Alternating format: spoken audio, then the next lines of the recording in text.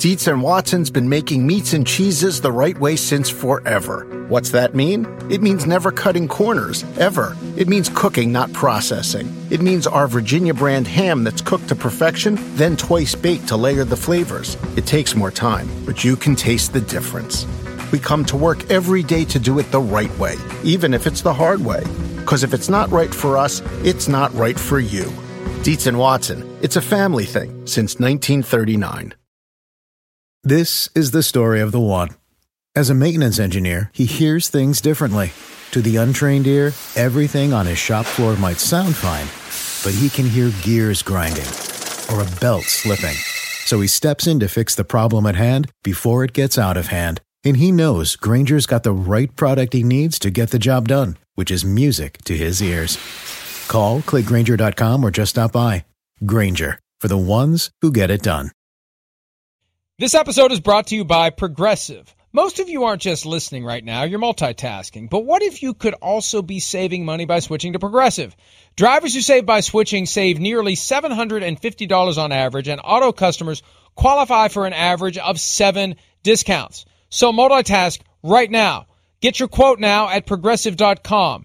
Progressive Casualty Insurance Company and affiliates, national average 12-month savings of $744 by new customers surveyed who saved with Progressive between June 2022 and May 2023. Potential savings will vary. Discounts not available in all states and situations.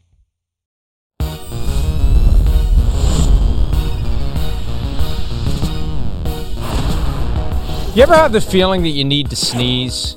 I have that feeling right now as the show started. There's Phil Simms for some reason. Whoa, it's Phil Simms' birthday. Yeah, baby. Phil Simms. Big Phil, the baby. big effer. The big 66 years old. Boom. Happy birthday, Phil. Happy and birthday, condolences Phil. that you have to deal with Chris all the time. Well, I think he owes you that comment now. That's what he wants to tell you all the time. Sorry, you got to deal with me. Oh, some good highlights. Those are the classics right there. 1986, great spirals on the money. Boom, touchdown, Mark Bavaro. Whoa, scary Big Phil right there. I love it. 66 years old. The close-up on the spiral against the Vikings, I remember that game from 86. Yeah. The Vikings had that game won, and there was some fourth down play that he converted. And 4th and 17. Play of the year probably for the Giants right there. 4th and 17 up there in the Metrodome and got the big victory. I just can't believe my dad's 66. I really can't. You know, it's just like one of those things when it's just, I don't know what happened in life. Like I hit 35 and everything went fast forward, and I just feel like it's all going so fast. It's sad in some ways. just wait. I know, that's what everybody says. That's what everybody says. Yeah. But yeah, it doesn't get any slower. I think that the longer you live, the faster it goes. And I don't know whether that's because your frame of reference is you've lived so many years and months and weeks that they seem to go by faster. That a week seemed like a hell of a long time when you were a kid, and a year seemed like forever. A week when you were a kid, you were always like, is the weekend ever going to get here? And I mean, now I feel like I blink my eye and it's ready for Sunday football and let's go. It's crazy. Well, that may be because you're in a haze of marijuana smoke Thursday night to Sunday morning. That may have something to do with it. Could have something to do with it. Thank you. Happy birthday, Phil. And I did, coming on the air, had that sensation of having to sneeze when you're kind of caught between no sneeze and sneeze, and I hate that feeling. And tough one. It went away. It went away. Good. So good. We're all happy. I'm feeling better. Good. But not as good as Phil's going to be feeling today because it's his birthday and he's 66. And happy birthday to you, Phil. I hope you have a good cake and a good day. All right. We did not have a good day yesterday when it comes to the trade deadline. And, you know, before we get to the specifics that didn't happen, Are the Rams really that big of an outlier that they're the only team that decided to roll the dice and go all in and separate themselves from the pack? There are 6 teams in the NFC that have separated from the other 10. Yeah, right. And they're jockeying for position. Right. To see who's going to be the top seed. And the top seed is very valuable because that's the only team that gets the week off. Why, Chris, before we get to what didn't happen, and Teddy KGB ultimately lost, so that gif is even more perfect. But why? Why didn't any of the other teams do anything to get better right now? I wish I got answers for you, man. I really do. I don't know. Again, I think, at one point yesterday we had the conversation a little bit about where I was getting the feeling just from people I know around the NFL and coaches and some front office people that there was nothing substantial buzz-wise about, this might happen. I don't have those answers. I don't. I mean, I don't know if it's whether just teams were asking too much, teams value, the draft picks too much at this point, 2021. But I think that's where I admire the Rams. The Rams have taken a different route and kind of, I think they just worry about, hey, we'll worry about 2 years from now. We'll figure it out. We're good at football. We're good at evaluating. We're good at coaching, and we'll deal with that problem then. And that's where like I said yesterday, I respect them. But, man, Mike, I got no answer for you, but I just kind of had that feeling going into the trade deadline. I said it on my Monday podcast, too, that I thought it could be fairly boring. Part of the problem is that the trade deadline is too early, and it's hard for some of these teams to their customers to say we're giving up on the year. Right. Even if they'd love to. And look at the other teams in the NFC. You take out the Lions, the 9 teams that aren't among the top 6 are all jockeying now for the 7th playoff spot, which ultimately is going to give them the right to go get their asses splattered by the 2 seed in the wild card round. And one of these years the 2 seed's going to lose, but probably not this year in the NFC. But you know what? For those teams that the one that makes it out of that morass, like, for example, if the Vikings make it, that could be the difference between Mike Zimmer getting fired and staying. Maybe. Yeah, right. I remember when they added the 7th team to the playoff field. Yeah. We were at the Combine, and none of the coaches complained about it because they recognized that's one more opportunity to make a difference with your season and extend your career as the head coach, because the litmus test is always, did you make the playoffs? So now there's one more spot that you can use to make the playoffs. But even those teams, well, now on one hand, they're not doing anything to sell because they may get it, but they're also not doing anything to buy to advance their chance of getting that 7th spot. It was just odd to see the Rams as the outlier, and they're clearly the outlier when it comes to making that bold move. And maybe it's because the Broncos were the outlier when it comes to moving a high-priced, high-end player. Even though they had like 11,000 no-shows at their most recent game, they're willing to move on from one of their most popular players. Yeah, no, I know the Broncos are I feel like trying to have it both ways a little bit. Move on from their best player, look at the future, but are still trying to make moves to kind of be respectable right now and stay in the race, kind of to like what you're talking about there. I mean, I think it's the same kind of conversation there with Vic Fangio. He could be a guy that certainly, if they don't make the playoffs or things fall apart, he's in trouble, but I know, Mike. And, you look at the NFC, the Rams, out of those top teams in the NFC, I mean, not that they had a glaring need. Like, yeah, I mean, you talk about Green Bay, Arizona, Dallas, Tampa, the Rams. Okay, let's throw New Orleans in there. Even though I'm not ready to quite put them in the class of those other guys yet. No really glaring weaknesses to any of those teams.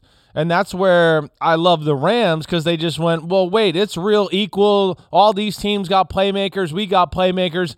I think we could use one more, especially if we got to play some of these teams in the playoffs and the way we match up with them. So I'm fascinated to see what they look like on Sunday night and see Von Miller in number 40. But, yeah, really underwhelming, trade deadline day. And, Mike, I think you're right. I think if they pushed the trade deadline back 2 more weeks, it would make a big difference, I think, in this conversation and add a lot more excitement. Because, yeah, once you get to week 10, 11, you're sitting there now. It's 4-6, right? I mean, it's 3-7. It's over. I think a lot of these teams that are sitting there at 3-4 and 3-5 are a little bit like in that hope section right now. Like, well, we were close in some games, and I think we can come back, and I hope we kind of get back in the playoff, conversation. And I think if we had 2 more weeks, that those hopes would be over for a lot of these teams. Eagles are a prime example of that. The difference between 3-5 and 2-6 is dramatic. There was talk about Fletcher Cox maybe being on the move, and it never materialized. And now we do see plenty of trades in the offseason now, but that's at a point where everybody's 0-0, and it's a player you're ready to move on from, and you're getting value in exchange, and you're getting draft picks, whatever the case may be. This urgency mid-season to make the move to make your team better right now and mortgage part of the future. We saw it only from the Rams, and I think one of the key ingredients is the deadline lands too early on the calendar. When they added the extra game, they should have at a minimum moved it back a week, and maybe they will in the offseason, because I think it's good for the sport. It's good for the coverage of the sport to have more action, not less action. They should be encouraging these kinds of deals to be done, and they need the right time then to have the deadline. One of the deals that wasn't done, that had been lurking and gurgling and percolating since late last year when it became clear Deshaun Watson wanted out of Houston, the Texans sending him somewhere, and that somewhere, as of last week, clearly became the Miami Dolphins. Now that the dust is settling, I can tell you a little bit more about what really went on, because as of last week, early in the week, it was the Texans trading him to the Dolphins or the Panthers. And here's how the Panthers were alive. Here's why they were alive. The Dolphins wanted Deshaun Watson to settle the 22 civil lawsuits as part of a trade. They weren't going to take him without a settlement of the 22 civil lawsuits. It doesn't resolve the 10 criminal complaints, and no one at this point can resolve the 10 criminal complaints, but you can take half of the legal issues off the table completely with a settlement of the 22 civil lawsuits. The Dolphins wanted that. The Panthers didn't care. Not that they don't care, but they weren't troubled by it. Right. They didn't make it a term. They didn't say, thou shalt settle your civil cases before we'll trade for you. They were willing to take on the uncertainty that came from both the criminal and the civil side of things. That was the opening for the Panthers. But Deshaun Watson ultimately decided, I still want the Dolphins, so I'll try to get my cases settled. And as I said the other day, once the Texans caught wind of the effort to get the cases settled, they drove up the price. That caused everything to collapse, and then they were never able to land the plane. And I said all week that maybe these teams are too dysfunctional to land the plane. Yeah. Ian Rappaport of NFL Media reported yesterday that the Texans first gave the Dolphins permission to speak to Watson on Monday night. Right. How in the F do you expect a deal this complicated to get resolved in less than 24 hours if you're first giving permission to speak to the guy on the eve of the deadline, when it's not just Texans-Dolphins have to do a deal, it's Watson's got to get his cases settled too. That was the death knell there. If I'd have known that it wasn't until Monday night that they first had a chance to talk to this guy, there's no way they're getting this deal done. No, I think you're right. I mean, again, it just seems like the Texans are dug in. Obviously, something changed, Mike. You're exactly right. I mean, you've kind of been all over that. I can't blame them. I can't sit here and blame the Houston Texans and Nick Caserio and sit there and go, man, you really blew an opportunity. Again, first off, we don't know really what Miami was offering up. We don't know like substantial. I'm sure it was, multiple first-round picks. I mean, at least 2, I would think. But still, I would imagine Nick Caserio is still looking at this going, wait, Deshaun Watson's one of the best players in football. I'm not going to just trade him away, like you've said so many times, for, nothing, or just for 2 picks because, there's this dark cloud hovering him right now. No, I mean, again, I think this is a monumental moment for Nick Caserio as a GM and his future there, to where he realizes that this is going to be like attached to him forever. So he's going to make sure he comes out looking good in this trade in his first time as a full-time GM down there with the Houston Texans. Right. I think that's ultimately what it comes down to. And, Mike, I think your point all along about... It can still blow up on him, though. It can still blow up. It's risky. It's risky. And that's why I would love, and I'm sure we'll hear in the next 10 days, exactly what was being offered to the Houston Texans. And then you and I can sit there and evaluate that risk. But, yes, he's taking great risk. But obviously he didn't feel like the trade offer was anywhere near what he's really worth if there were no cases or things were a little bit simpler in Deshaun Watson's life. The other risk he's taking is that his boss, owner Cal McNair, is not going to be thrilled with the outcome, because Shefty reported the other day that McNair wants the trade to be done. Yeah. And again, they will say that the owners don't dictate the football decisions until it's in the owner's interest to make it look like he's the one who took a stand. And that's what we saw yesterday from the Dolphins via the tweet from Shefty. Of course, they They handed this to Shefty about 2 in the afternoon. Stephen Ross, who had contingencies that needed to be met for any deal, made the final decision to not move forward. I thought Stephen Ross didn't make football decisions. I thought he didn't tell his football people what they could and couldn't do.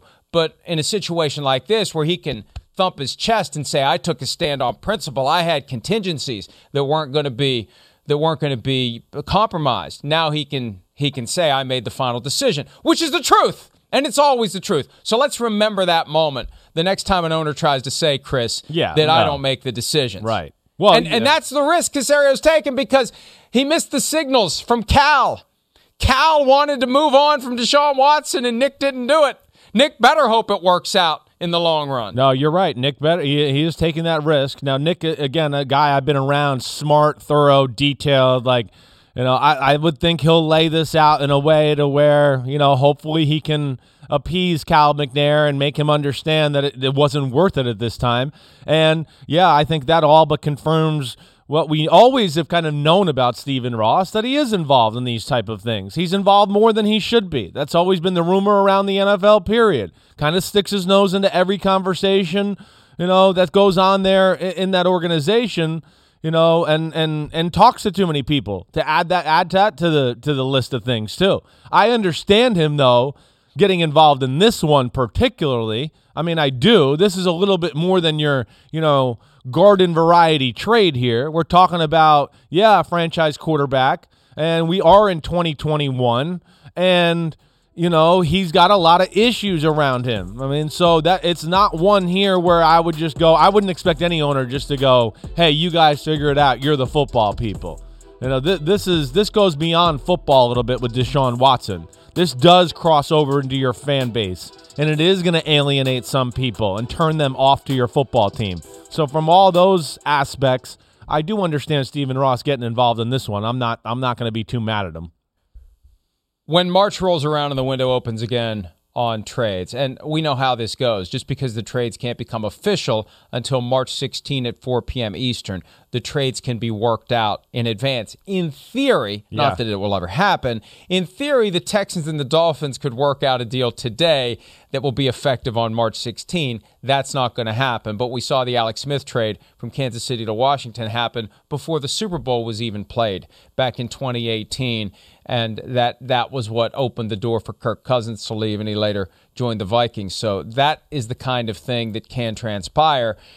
And it could be the Dolphins, it could be other teams. The risk that the Dolphins were taking by not getting the deal done now is that other teams will be at the table and offer more in the offseason. And there will be more clarity from the legal perspective, especially on the criminal side.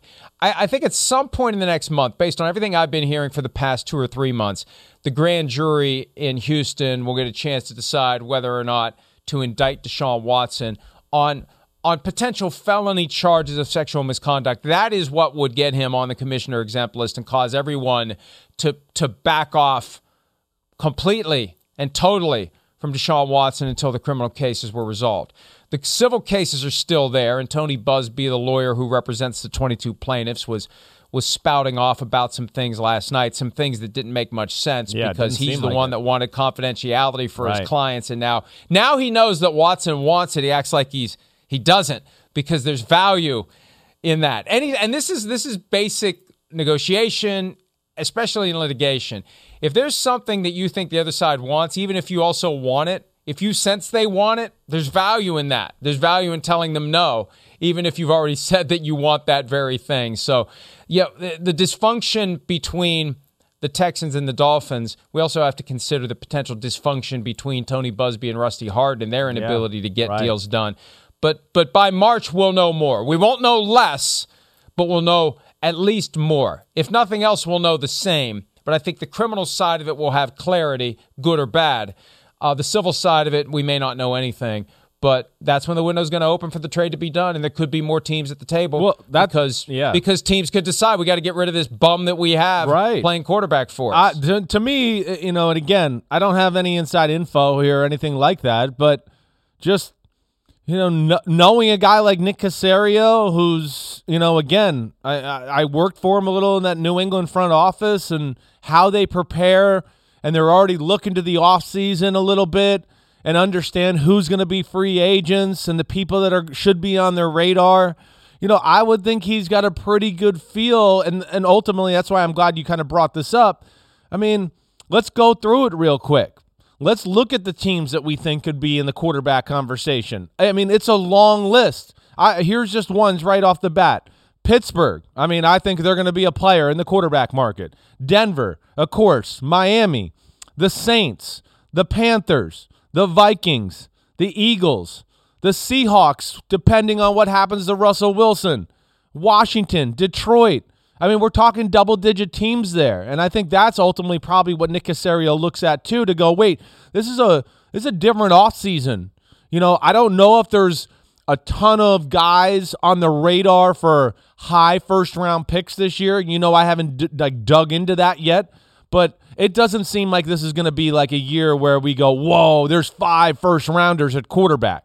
So you mark off those teams, their needs, kind of, have a feel for what might happen in the draft. And I would think ultimately that was a big part of the decision, something you've been on all along. That get to the offseason, yeah, it's risky, but I think we could get in a little bidding war here and really drive up the price and really make a trade that can kind of remake their football team in a hurry. But let's remember this: Deshaun Watson has the no trade clause, and I sensed at one point that they were trying to placate him from the perspective of we're working on it, just bear with us. We all at some point are interacting with someone in our lives in some capacity, whether it's someone who's going to do work at our house, whether it's somebody who, whatever it is, and we get that. Just bear with me. Yeah. Just bear with me. I'm right. working on it. Yeah. Just bear with me. Right. And at a certain point, you're like, you know what? Okay. Yeah, fine. I'm done bearing with you. Yeah. I know you're just trying to hold me off because you really don't want to deal with me. And you get to that point, and you just snap. And he could say, no, I'm not accepting a trade to any team other than the Dolphins. I still don't know why he wants to go to the Dolphins. I don't know what the obsession is either. I don't understand it. The obsession They're 1-7. Right. But if he's pissed off, sorry, Manchester or Liverpool and everywhere else, where were they? We say that, look, for anybody who wonders why we do that, they bleep us for the dumbest reasons on Sky. We love Sky, but whoever that's a dumb is reason. in charge for bleeping us, Right. bleeps us for the dumbest reasons that creates the impression we are saying horrible, vile things when all we're saying is Pissed off. Damn, shoot, and piss. So anyway, and you just saw bleep, bleep, and bleep on Sky, assuming that the guy who's responsible for it is watching London. the Premier League right now. But anyway, what was my point? If he's sufficiently pissed off, he could show up today. He could show up. He could say, deal with me. I want to play football. You know what? One of the reasons I was trying to get this trade done, I want to play football. And even though I said I was never playing for you bums again, I want to play. And then they got a problem because the paid leave implemented by a team only works if the player's okay with it. This goes back to the 2006 CBA. You can't send a player home with pay. You can't do the Keyshawn Johnson thing. You lived through that when John Gruden exiled Keyshawn Johnson with pay. Right. Can't do it anymore. Right. Can't do it. He's got to be on board with it. So if he says, I want to play, now they can't be forced to put him on the field, but they can be forced to let him be in the facility whenever he wants to be, working out, risking injury. Yeah. They can be forced to have him at practice, on the field, risking injury. And then if he's there, if he's around, at a certain point, your paying customers are going to say, why are you using this guy? Aren't we trying to win football games here? So if he would get sufficiently upset by the fact that they ultimately were just placating him to run out the clock, he could show up as soon as today. And that would make things very interesting, Chris. 100%. That would make things very interesting. And again, I still think, the risk of not trading him now with the law case, all the settlement cases and everything that's going on there, added like what you're talking about, the no trade clause. This is not going to be easy. It's not going to be easily done. It's not going to be as simple as, hey, Deshaun, hey, it's Nick Caserio. We got a trade for you to the Denver Broncos, or let's just say whatever team it is. And it's our best trade-off. Well, I mean, of course, he's got to agree to it. He's got to agree to it. And that's to me going to be the other tricky thing about this, because I'm sure at this point he's, played in Houston, hasn't been happy, probably felt lack of support. And now he hasn't played football in a year. He's going to be extra choosy about where he wants to go. He will. I mean, I would think so. And again, that's going to hurt the Texans in this conversation a little bit too. But nonetheless, yeah, I don't know. It's crazy. 10 days ago, I think you and me thought this was going to happen. And then I would say, I don't know what it was for you or me. For me, it was like 4 or 5 days ago. I was like, doesn't seem like it's going to happen. I'm going in the total different direction here. And it really seemed to cool off at the end. When it didn't happen by Wednesday, I thought, and listen, again, there's certain things I still can't say, but there was some reporting that was starting to emerge that the two teams had struck a deal. Yeah, there was some stuff in place, right? And one of the two teams was extremely sensitive about that and was extremely vocal behind the scenes that no deal had been reached. And this gets back to the idea that they were closing on a deal, closing in. Yeah. And the Texans drove up the price, right, and it cratered everything. And, right. and look, I'm not blaming the Texans, because for all I know, the Texans were hearing from the Dolphins, you got to meet us halfway because we're taking on all this legal uncertainty. We're taking on 22 civil cases. We're taking on 10 criminal complaints. You got to meet us halfway. And then they catch wind that the Dolphins are working the back channels to pressure Deshaun Watson to settle the cases, to take half the uncertainty off the table. I'd raise the price too. Yeah. Under those circumstances, if that's ultimately what was happening, we don't know, but that's one potential scenario that's not all that implausible. All right, Tua, implausibly, will be the quarterback of the Dolphins for the rest of the year. And we said back in late August when this all first came up, when the deal was moving toward completion then and didn't finish, that he should just channel whatever hard feelings he may have, whatever emotional turmoil he may be experiencing as he's about to be rendered irrelevant by the Dolphins, do what Tom Brady would do. Get pissed off and go play so well that they're not going to want Deshaun Watson. That's his opportunity for the rest of the season. That's how he has to view it. He has 9 games. If he can stay healthy, he's got 9 games to go out and convince the Dolphins to keep the guy that they have. It's all on him at this point. It's not on anyone else. So if he finds himself in this same turmoil after the season ends, it's his own fault. And look, it may not be his fault. He may just not be good enough. Yeah, that's it's right. It's okay. Too. Right. I mean, there's a lot of things in life I would have liked to do, and I wasn't good enough to do them. Sure. It's nobody's fault. I'm just not good enough. Yeah. There's a chance, no matter how hard he works, no matter how hard he tries, he's just not good enough, and he never should have been the 5th overall pick in the draft. Yeah, well, yeah, that's right. All you could do is go all in, right, and just give it your best shot. I mean, that's you go after it. If it doesn't work, you could always look at yourself in the mirror and go, man, I did everything I could to make that happen. But I think your point's real. Yes, he was overdrafted 100%. He caused some issues, by his own doing a little bit. Yeah, he came to the league a little beat up, definitely, had to deal with that, but admitted that he kind of didn't realize how hard the NFL was and that he wasn't totally prepared. I mean, that's not going to, organization hears that. They're going to be like, well, that's great to hear. Great. Our 5th pick, didn't quite know the playbook or go all in on studying, and then, of course, hey, this year, getting hurt early in the year, again, it was a big hit. There's no doubt about it, but he's not a big guy like we've talked about. And, going back to the same thing, can you win with Tua? Sure. But you're going to have a real good team. He's not going to be like the guy we're talking about trading, Deshaun Watson, or some of the other talents that are around football where, oh, man, we're struggling. Tua will make a few plays for us today, and he'll help us beat the Falcons.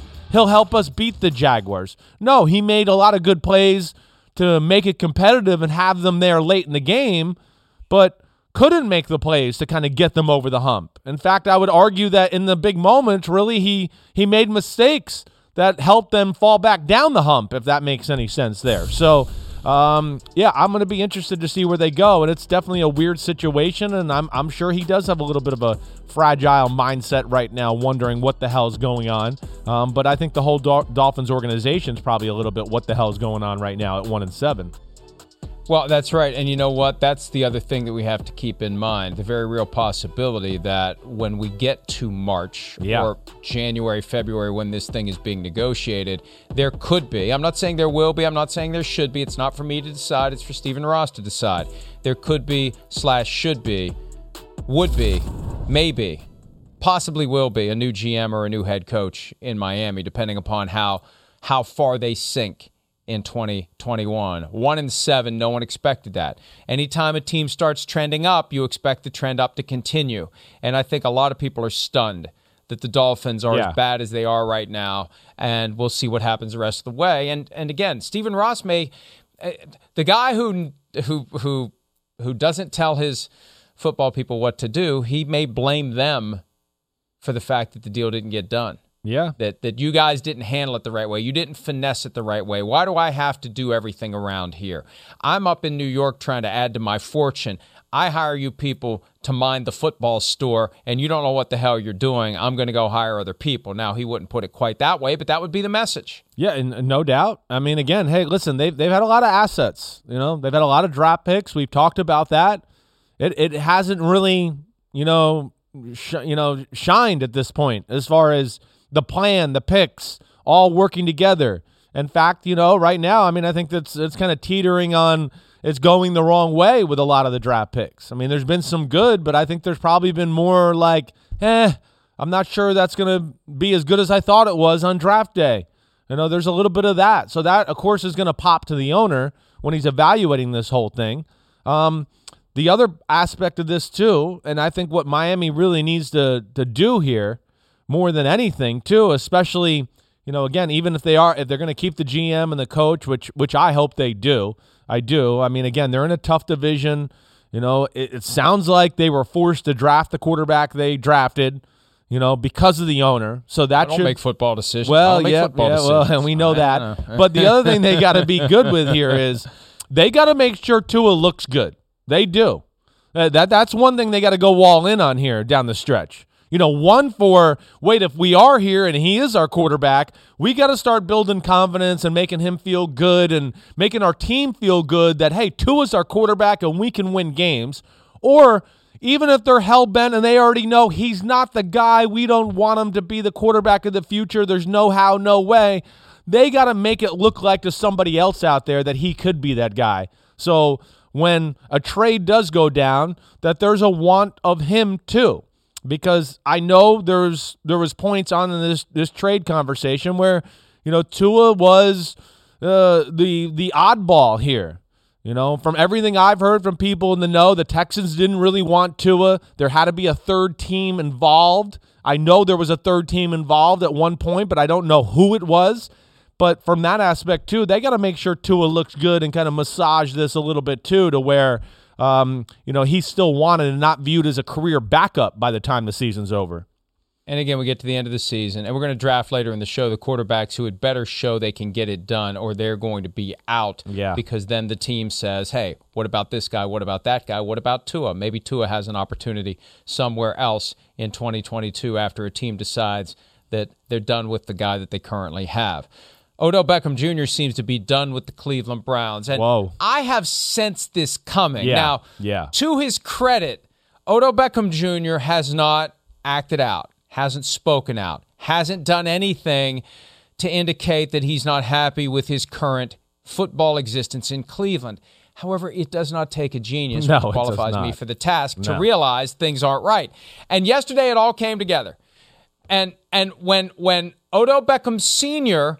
posted an 11-minute video of all the times that Odell Beckham Jr. was open and Baker Mayfield didn't throw it to him or didn't throw it to him accurately, when that was followed by Cleveland icon LeBron James, who is a friend of Odell Beckham Jr., tweeting, "Free OBJ," that's when you know. Yes. That's when you know he's trying to get out. That's right. And, look, no one was going to take on the salary. The Browns were going to have to pay some of it. They weren't going to give the Browns much by way of compensation. I mean, look, the Broncos are paying $9 out of $9.7 million remaining for Von Miller to get what they got from the Rams. I think the question now is, will the Browns just release him and hope that someone claims that salary on waivers? I doubt that anyone will, but it's all of a sudden, out of the blue, it feels completely untenable for the Browns and OBJ to continue. Well, yeah, I mean, hey, listen, it's odd. You know, we've talked about it a lot. Anybody wants to watch more plays that OBJ Sr. didn't put, you know, on his social media, go check out my podcast from 2-3 weeks ago. I mean, I did the same thing. We showed maybe a 6, 7, 8 plays over a 2-week span where, I mean, it's wide open. And like to your point, Mike, we don't have to hear him talk in the media. You know, on some of those clips right there, you can just see his reaction. Like he's looking around like, wait, nobody's around me and I'm the first read. Like what happened? And then there's a shake of the head as he's walking back to the huddle or at the sideline. You know, yeah, he's handled it well. My thing is this. Well, this should have been done a week ago. Well, why wasn't this done a week ago? You should have caused a firestorm with your dad's tweets and LeBron a week ago. Get the ball rolling. If you want out of there so badly and don't want to be there, okay. Sometimes you got to look like the jerk, right? And it's not working out there. And I think this is one where if OBJ was a jerk, 5-6 days ago, and it started to get out that he wanted, I don't know if people like you or me would necessarily look at it and go, wow, he's really a misfit. I can't believe he's doing this to the Cleveland Browns. It's not working. It's not. There's something missing there. I don't know what exactly it is. I don't know if it's personal between Baker Mayfield and him, or Baker just missed him a few times. It doesn't feel comfortable throwing the football to him. But it's almost weekly where I can pull up plays and go, I don't understand it. I know this play. I know this read. He's open. Is he the OBJ of the old days? I don't. Look at that play. Look at that. Look at that. That's game over. Go back again. Rewind that one more time if we can. Everybody who's watching this right now, look on your left side. Left side of the screen. OBJ is gone. Yeah, go slow-mo. Look, he's gone for a touchdown. The Browns are going to win the game. He's going to win the game. It's like he's invisible. He's the first read. That's 73Z Sale. Okay? I mean, you got other plays here like what? Where? What? How did that not? So that's what you see on film a lot. Look at Callahan's going, yep, you were open again. Yeah, you were open. I mean, it is weekly, and it's just weird. I mean, it really is that I don't know what to say. I understand his frustrations. I remember when they traded for Odell Beckham Jr., and Chris, you may remember this, and I'm so rarely right that I don't forget when I am. Yeah. I said that town's not big enough for those two personalities, Baker Mayfield and OBJ. And then when they started the offseason program that year, and this was 2019 when they first got a taste of not being complete and total ass like they had been all those years before. Yeah. Again, sorry to our friend. They got bleeped anyway. But they all showed up. It was Jarvis Landry. It was Odell Beckham Jr. It was Baker Mayfield for the first day of the offseason program. And then OBJ's gone. Gone.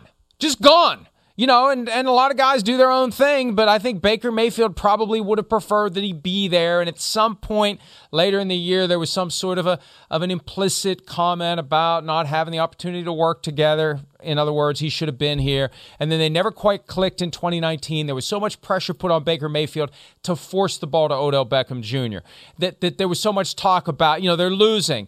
And he's not getting the ball. So if he was getting the ball, they'd be winning. And it just put more stress and strain on Baker Mayfield, who is not the kind of guy who is going to react well to that kind of external pressure. And then last year, before Beckham got injured week 7 against the Bengals, there was that game against the Cowboys where Kevin Stefanski worked deliberately and consciously to get the ball in Beckham's hands. Because it doesn't just have to be he's open and you throw it to him. It can be jet sweep, bubble screen, put him in the backfield. He had a big day rushing, big day receiving, 3 total touchdowns. And you're like, wow, look at what this guy can be if you feature him. And you can feature a guy without forcing the ball to him down the field. But they never got he had 1 catch for 6 yards in a full game against the Steelers on Sunday, and the clips from the Chargers game that they could have won. They could be 6-2 if they used Odell Beckham Jr. So I see this as 2 outcomes with nothing in between, Chris. 1, they got to have their moment today at the facility. You get in a room, Stefanski, Beckham, Mayfield, and whoever else needs to be there. And we're either going to renew our vows or we're getting a divorce. And we're figuring it out today. And by renewing the vows, I'm talking about vows they never even took before. We're going all in and getting the most out of this talent, or we're going to get rid of him. There's no middle ground because the middle ground isn't working. They've been popping all over the middle ground, and that doesn't work. No, I mean, you're right. I mean, I don't know. Something's got to be done. I'm there with you. I can't imagine them just releasing him. I don't. Not at this stage. Because why I don't imagine them releasing him? Because they got to be watching film and going, wait, he's still kind of good. He's still really fast. Yeah, he's dropped some passes. I know that, But again, I would say to anybody, I mean, when you're not getting the ball a lot, I don't care who you are. Steph Curry hasn't had a shot in 3 quarters. Now we want him to make the big shot in the 4th quarter. He's not going to make it. Like you got to get in a rhythm as a receiver, just like you do at any other position in football. So I know he hasn't been perfect, but physically he looks pretty damn good. And I don't understand the non-connection aspect of it between him and Baker Mayfield, but I have a hard time thinking they're going to release him because the teams they're competing with are going to be I think are going to be all over him right off the bat. I mean, I would be crazy. I mean, it'd be crazy. Like, if he gets released, he's going to Kansas City or Buffalo. I would bet you would be right on the top of his radar. What? I could go play with. Wait. Right. He's got to go through waivers. He's got to go through waivers. Again, I get it. Somebody have to take on his salary, but there's no guarantee he gets to go where he wants to go. You're right. Way to correct me there, because you're right. That's a big aspect of it. But I'm kind of like you. I don't know if anybody's going to take on that risk right now and pay him that money. So it'll be interesting to see where it goes. But again, I don't know why, but I just feel like Cleveland's going to bite the bullet on this one for a number of reasons. They don't want to get eggs splattered in their face, and also don't want to give some of the teams they're in a dogfight with here a little more firepower and have it shoved back in their face where all of a sudden we are in the wild card game, or we're at home during the wild card game, and there's OBJ going off for 180 yards and 3 touchdowns. That's the last thing they want to hear too. That's why the best thing would have been to work out a trade to a team in the NFC, whether the Packers. It's not like it's a secret. We've been saying for weeks, they're not using Beckham. They need to trade him, and a team like the Packers should be trying to get him. Kimberly Martin of ESPN reported yesterday that the Saints and the Browns had discussions about Beckham, but couldn't agree on a workable deal, because the problem is the Saints aren't going to give significant value or really anything. I mean, what do you even give for Odell Beckham at this point? It would have to be a conditional pick based upon what he actually does for your team this year. Right. And the Browns are going to have to pay a big chunk of that money, just like the Broncos did with Von Miller. But at least that way you guide him out of your building and into an NFC contender, not an AFC contender. That's a reason to do it. And let me something I thought of a couple of minutes ago. When you watch the tape of Beckham being open, do you get a sense of how they're defending him? Because at some point, if they're not going to throw it to him, he's no longer the magnet for extra attention. You're just like, oh, forget about that guy. They're never going to throw it to him. No. It's not like it was early on in Cleveland or the New York Giants. You're right. That's kind of defensive. It's not the same attention. When he first got to Cleveland or his last few years at the Giants, the teams were playing coverages on him that I would go, nobody's done this since Randy Moss or Terrell Owens were in football. I mean, again, we saw in the wild card game against the Packers that one year, the boat game, they were triple covering him. They had 2 guys at the line of scrimmage and a safety over the top. Like it was like, you can't cover the guy. Now, yes, because there's no featured part for him in the offense, and it doesn't seem like Baker wants to go there. No, I don't see double coverage or, a corner matching up with him all game long to go, wait, I'll got you on a big down here. No, I don't see that because there's no point. There's other things to defend in that offense. It is a pretty good offense. It goes through the run game first.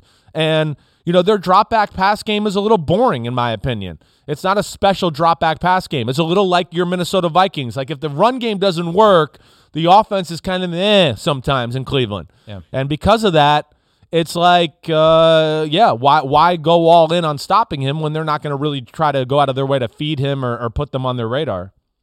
I say this somewhat reluctantly. Yeah. But, we're here to speak the truth. Yeah. The truth as we see it. Sometimes we're accurate, and most of the time we're not. And I'm treading lightly because I don't want Baker Mayfield to morph into my new Aaron Rodgers, because I like what Baker Mayfield brings to the table, but I think he brings too much to the table, and I think fundamentally they may have a Baker Mayfield problem, not an OBJ problem. I really think that may be it. And I look, if I get called out by Baker Mayfield, or if I never can interview him again, I can't remember whether I ever even have. I don't care. I got to speak the truth. I think their problem may be a quarterback problem, not a receiver problem, and that's their bigger problem right now. And maybe they're one of the teams, frankly, that after the season starts looking around at, we could get Russell Wilson. We could get Deshaun Watson. We could get this guy. Maybe some of these guys are better than the guy we have, because the ceiling on the guy we have isn't as high as he thinks it is. Yeah. That's so it's kind of like Aaron Rodgers light is Baker Mayfield, because he's not nearly as talented as Aaron Rodgers. Then again, who is? But I feel like I know what you're trying to say. That prickliness and that attitude, and he's very headstrong, and he has his moments, but he doesn't have them nearly enough. Yeah, they're too to few and justify far between. the attitude. Right. Yeah. And we got a glimpse of the attitude a little, 2 weeks ago. I think, I'm going to play, and if I decide I'm going to play, then you're going to just have to deal with it, and I'm going to play. That was pretty strong. Yeah. I'm the one who decides if I'm healthy enough to play. Right. Okay. Right. Yeah. Okay, Dr. Baker. Okay. Right. So, listen, I don't know there. I don't know. I do know they got issues. They got They're issues. 4-4. There's something They're 4-4. there. They got They're issues. 4-4 with a very talented team. Baker's been up and down. I know he's been injured, but even before he was injured, it was up and down. And no contract on the horizon. And they're not a quarterback-centric team. It's built around the run game. So that's where you also get in the conversation. I know we've talked about the subject a little with his contract, and that's where, again, I wouldn't be sitting there looking, I'm going to pay Baker Mayfield $40 million or $35 million. I wouldn't pay more than 30. I would not pay more than 30. That's exactly right. You want to find the sweet spot to go, wait, we've taken care of a guy who we like.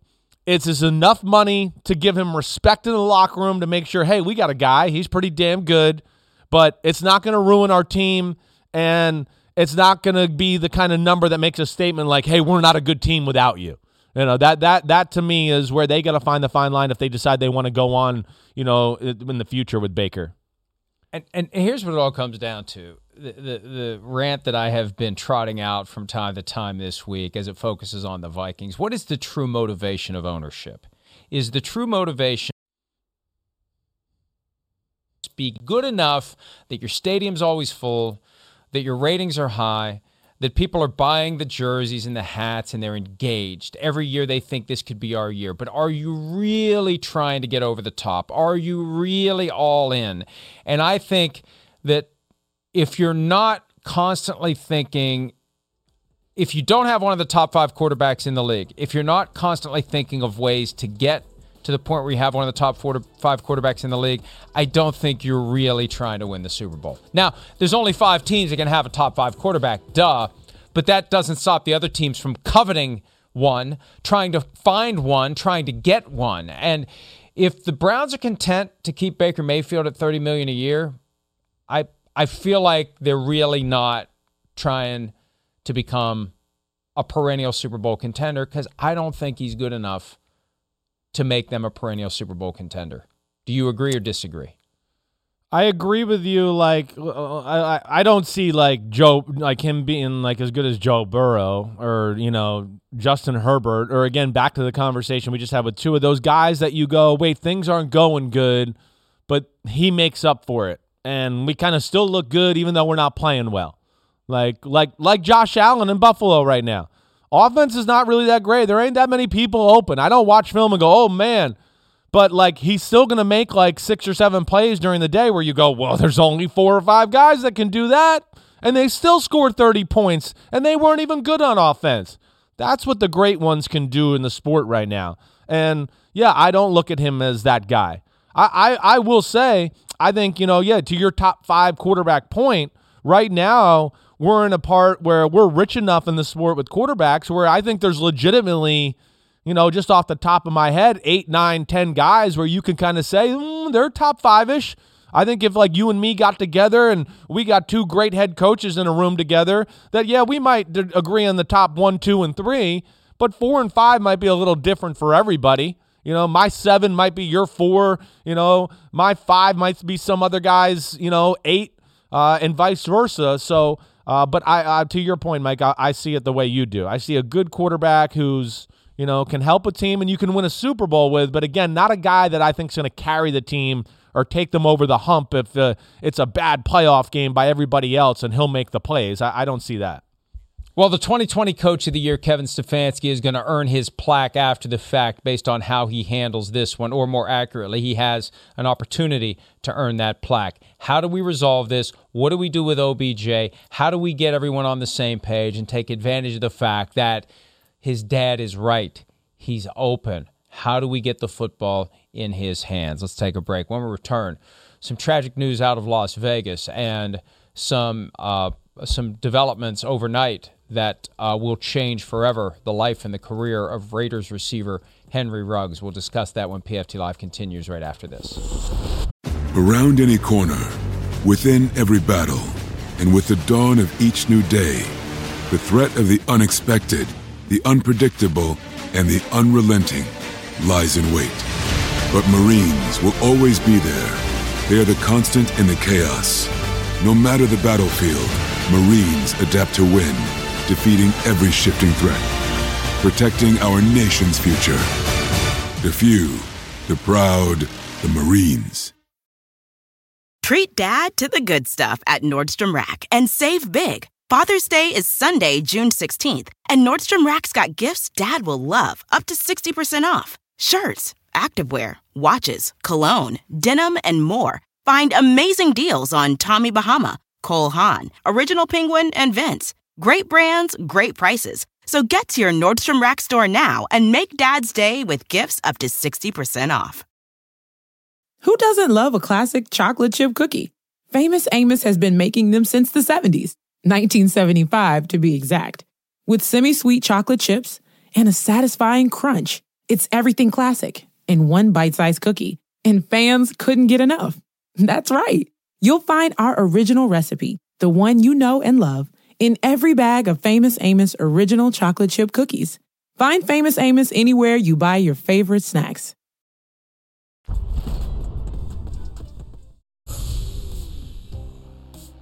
The Las Vegas Police Department issued a statement yesterday afternoon regarding an automobile accident involving Raiders receiver Henry Ruggs. A tragic situation. Ruggs was driving a Corvette that rear-ended a Toyota RAV4, set it ablaze, and authorities found a deceased victim inside the Toyota. Henry Ruggs, according to the Las Vegas police, will be charged with DUI resulting in death. That's a Class B felony with a prison term of 2 to 20 years. Quickly, they reached the decision, and I don't know what evidence it was based on, but it was enough to get them to say that quickly, Chris. And a very, very serious situation. Our condolences and our thoughts, obviously, to the victim. But for Henry Ruggs, and look, we've talked about this time and again, there's no excuse in today's society to not find a ride when you're impaired, if you're impaired, if there's any chance you're impaired. We're all carrying around a device. You just press a couple buttons and a car shows up and takes you home. And you can use that same device to go back and get your car the next day. No excuse for driving while impaired. There's an obligation for the people around the individual who's impaired. We don't know any of those facts yet, but just a horrible situation. And on top of everything else, overnight, the Raiders released Henry Ruggs, who was the first receiver taken in the 2020 draft. And that tells me... Yeah, something's bad. I don't know what it tells me. I was stunned by it. And I think there's more to the story that will help us understand, because I can't imagine it was a knee-jerk reaction, because this kid needs some support right now. He's 22 years old, and he committed something that was not intentional, but it was wrong, and he will live with those consequences for the rest of his life. And with all this discussion that we're having, important, relevant, and overdue discussion about mental health, I just worry about the kid having that domino fall in the immediate wake of the accident, that's what I'm concerned about. Because as wrong as what he did is, I don't, with the stress he's dealing with. Yeah, two wrongs already, don't make a right is what you're trying to say. Well, but it doesn't. But Yeah. it just, you don't know what's going to put him over the edge at this point. Yeah. Because he's got to be going through hell right now. Because again, he's 22 years old and he's screwed up, and he would surely admit it, assuming the allegations are true. And I don't know that firing him abruptly on the day that it happened is the way to help him find his reckoning, find his peace, make good if he ever can for what he did. That's what bothered me about it. I'm having a hard time articulating it because I think it's naturally emotional for everyone involved.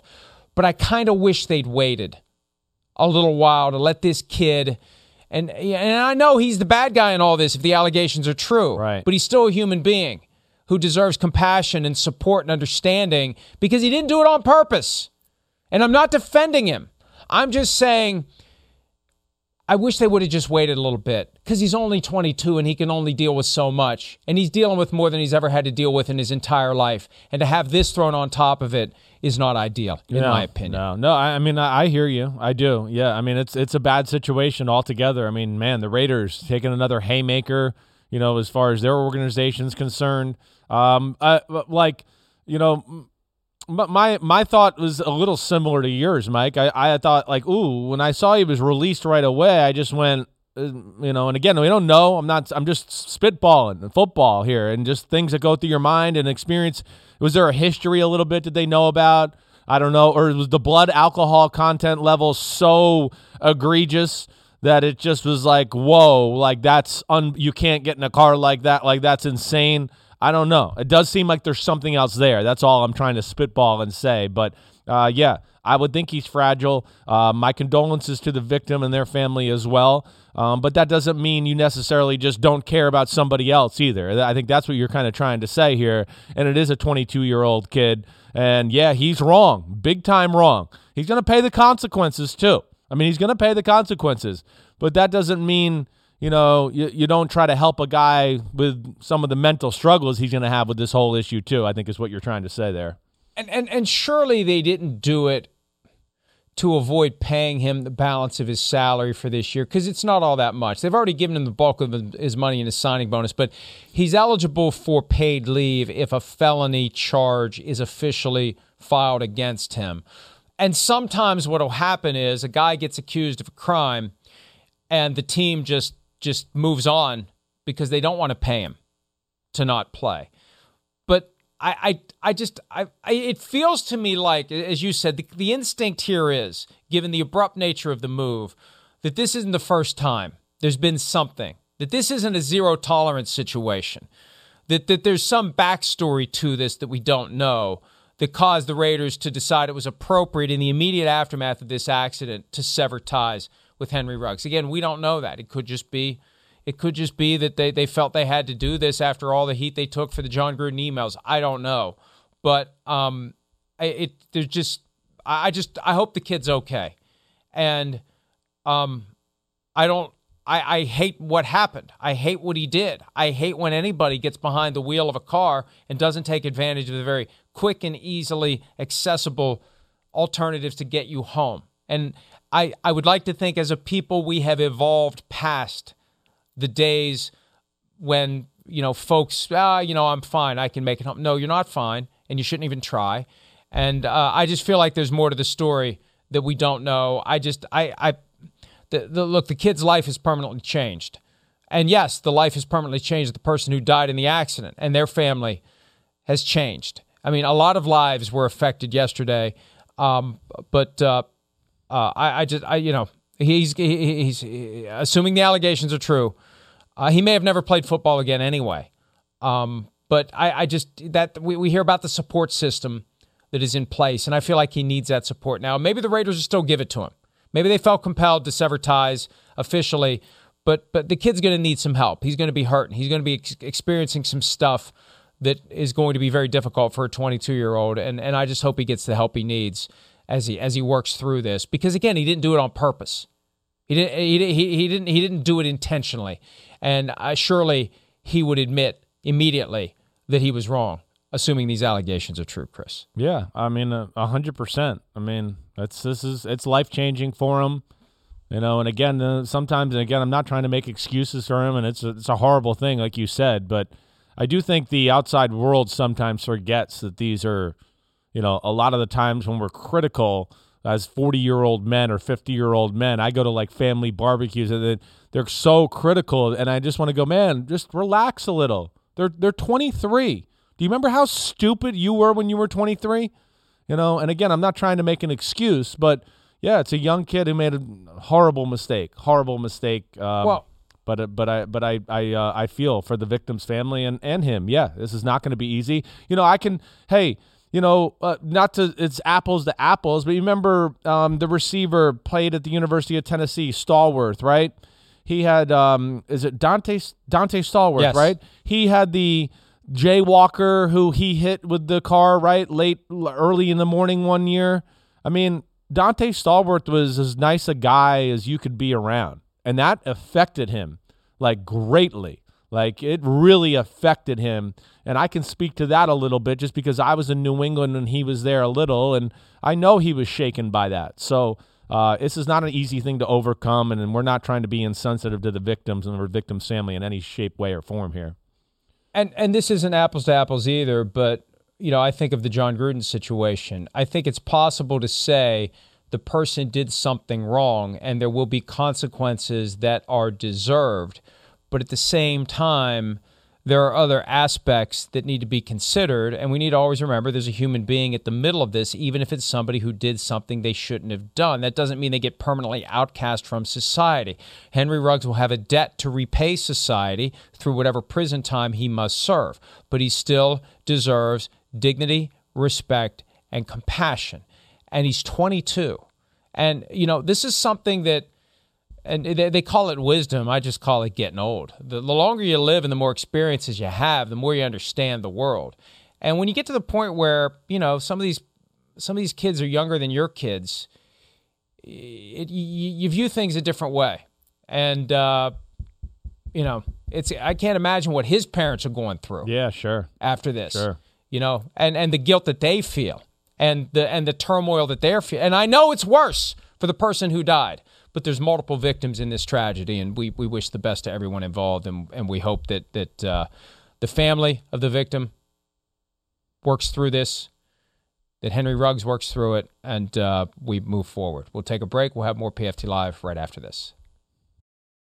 Treat Dad to the good stuff at Nordstrom Rack and save big. Father's Day is Sunday, June 16th, and Nordstrom Rack's got gifts Dad will love, up to 60% off. Shirts, activewear, watches, cologne, denim, and more. Find amazing deals on Tommy Bahama, Cole Haan, Original Penguin, and Vince. Great brands, great prices. So get to your Nordstrom Rack store now and make Dad's Day with gifts up to 60% off. Who doesn't love a classic chocolate chip cookie? Famous Amos has been making them since the 70s, 1975 to be exact. With semi-sweet chocolate chips and a satisfying crunch, it's everything classic in one bite-sized cookie, and fans couldn't get enough. That's right. You'll find our original recipe, the one you know and love, in every bag of Famous Amos original chocolate chip cookies. Find Famous Amos anywhere you buy your favorite snacks.